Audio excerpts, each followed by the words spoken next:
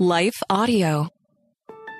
Hi, friends. I'm excited to share a special preview of the Therapy and Theology podcast hosted by licensed therapist Carly Merklier with you. In each episode, Carly tackles common questions related to therapy, mental health, and faith. In the preview you are about to hear, Carly discusses how we can decode our distress.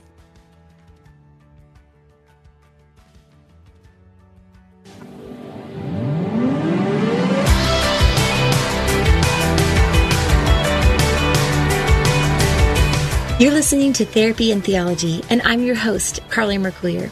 This podcast is a space where we explore popular topics and questions related to the convergence of faith, feelings, spiritual formation, and more.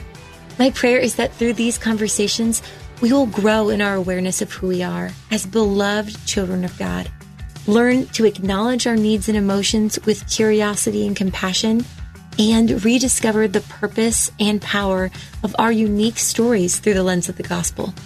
As a licensed therapist and ministry leader, I want to give voice to the many questions we face while cultivating a clearer view of how our faith informs our healing journey. I don't have all the answers, but I am committed to going deeper and walking together. So whether you've been to therapy or know exactly what you believe when it comes to theology, I want to invite you to join this journey as we fearlessly name the complexities of our present reality and press into the hope of the gospel story. So are you ready? Let's jump into today's question and begin this journey together.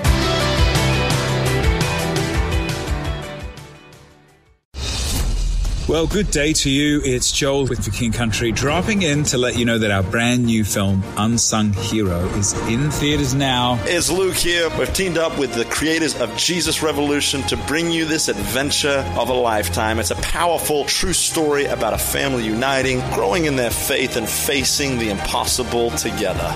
In theaters now, unsunghero.movie for more information. Rated PG. Parental guidance suggested.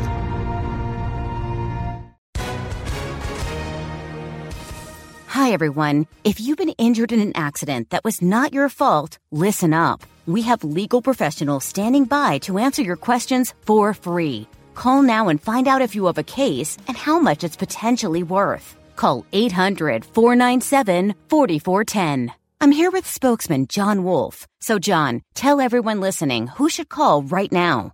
Well, Maria, first off, thank you for having me here. It's always nice to answer the listeners' questions.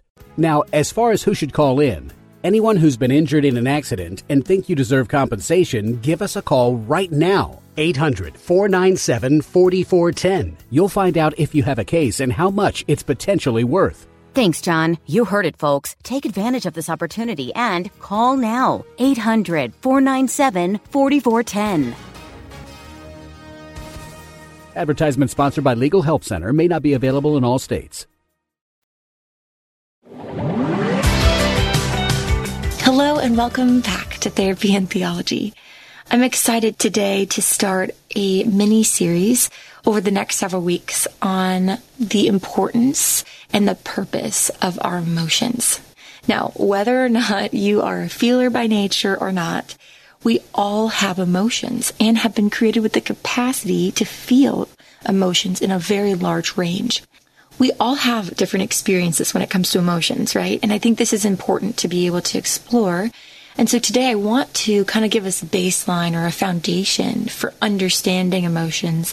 And then over the next few weeks, we're going to build off of that and explore the discipleship of when hard emotions come, what do we do with those? Because I think for many people, and I see this in my own life and in my clients, is that we have certain emotions that we're okay with, and then we have these other emotions that we kind of dismiss or deny because maybe they feel uncomfortable or we have some beliefs around them that are frankly not even true. Oftentimes when I ask my clients what comes to mind when they think of the word emotions, the immediate association is often sadness or weakness. And this is a really important association, right? As we create and form our beliefs around our emotions, it actually impacts significantly the way we experience or think of how we're feeling. You know, I think of the development of our emotional awareness, and this happens in various ways, right? We are largely impacted by the way our family system addressed emotions, by the way our subcultures addressed emotions. And although there are a select few emotions that maybe we have an easy time acknowledging, like joy or excitement or even surprise, yet when we arrive to uncomfortable feelings, it's harder to identify, withstand, manage, or even understand what's going on inside of us. Oftentimes, the result of our upbringing and personality, in addition to social messaging and just lack of attunement to our emotions, creates conflict, both internally in our bodies and externally in our relationships.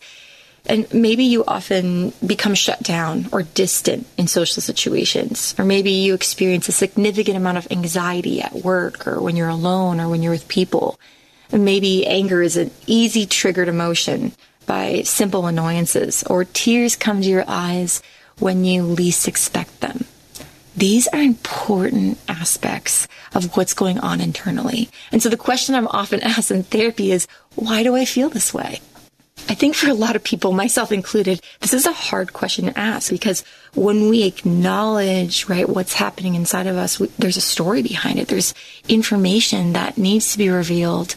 And sometimes that information can be difficult. But I also want to give a disclaimer here, because the psychoeducation and this discussion on emotions, I don't want it to be a substitute for actual therapy. So I'm hopeful that we can walk together in this and explore this, but also want to encourage those of you listening that maybe are acknowledging some emotions that are bringing up some deeper things, to sit with a therapist to find that support in addition to doing this personal work.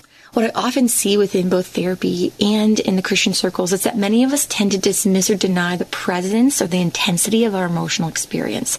And this can be for many reasons, but we can make excuses for our actions, or we can seek to distract ourselves and distance ourselves from whatever distresses us, or think of the feelings as maybe unholy or a display of our lack of spiritual maturity.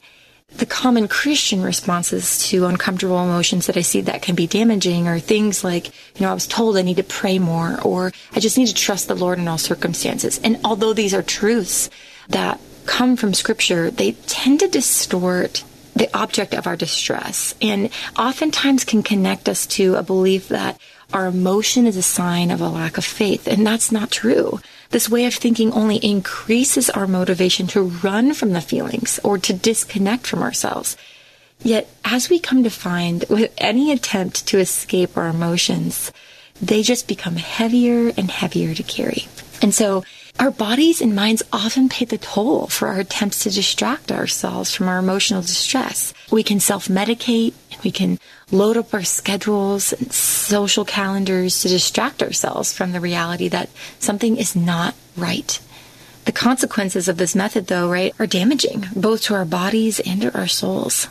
The problem with distressing emotions, I think, from both a personal perspective and from my work, is that they uncover vulnerability, don't they?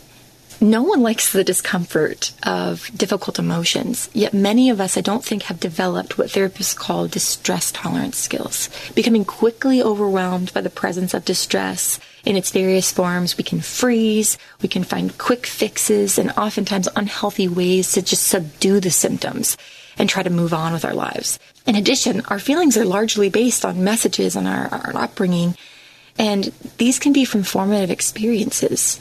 This impacts the way that we function, even subconsciously, by motivating us for the need for safety, security, and social connectedness. One of the largest contributors, I think, to our emotional crisis today as a society is that we have not learned to validate our feelings. Just beliefs about emotional health. We each learn how to deal or not deal with our emotions in various ways. Yet within the family of God, I think it's so powerful that we can be brought into a different perspective on understanding our emotions and the experiences we face within a broken world. There is such a need for healthy formation in this area of our lives, and I believe the Bible provides a guide and grace for us to develop an awareness and a practice to acknowledge and understand our emotions given by God to draw us closer to Him and to others. To continue listening to the preview you just heard, please check out this episode's show notes for links. You can also discover more episodes of Therapy and Theology on lifeaudio.com or search the show on Apple Podcast or Spotify. I'll be back next time with a brand new episode of Teach Us to Pray. Thanks so much for listening. Is life feeling chaotic? I get it. I'm Rachel Wojo, host of the Untangling Life podcast. Don't miss the passionate encouragement and faith-based resources you need to help you clear your head and calm your heart. As Shell says, it feels like Rachel always knows what I need to hear. She keeps it real and is so humble. Her podcast is just the cherry on top. Enjoy Untangling Life with Rachel Wojo on lifeaudio.com or your favorite podcast app now.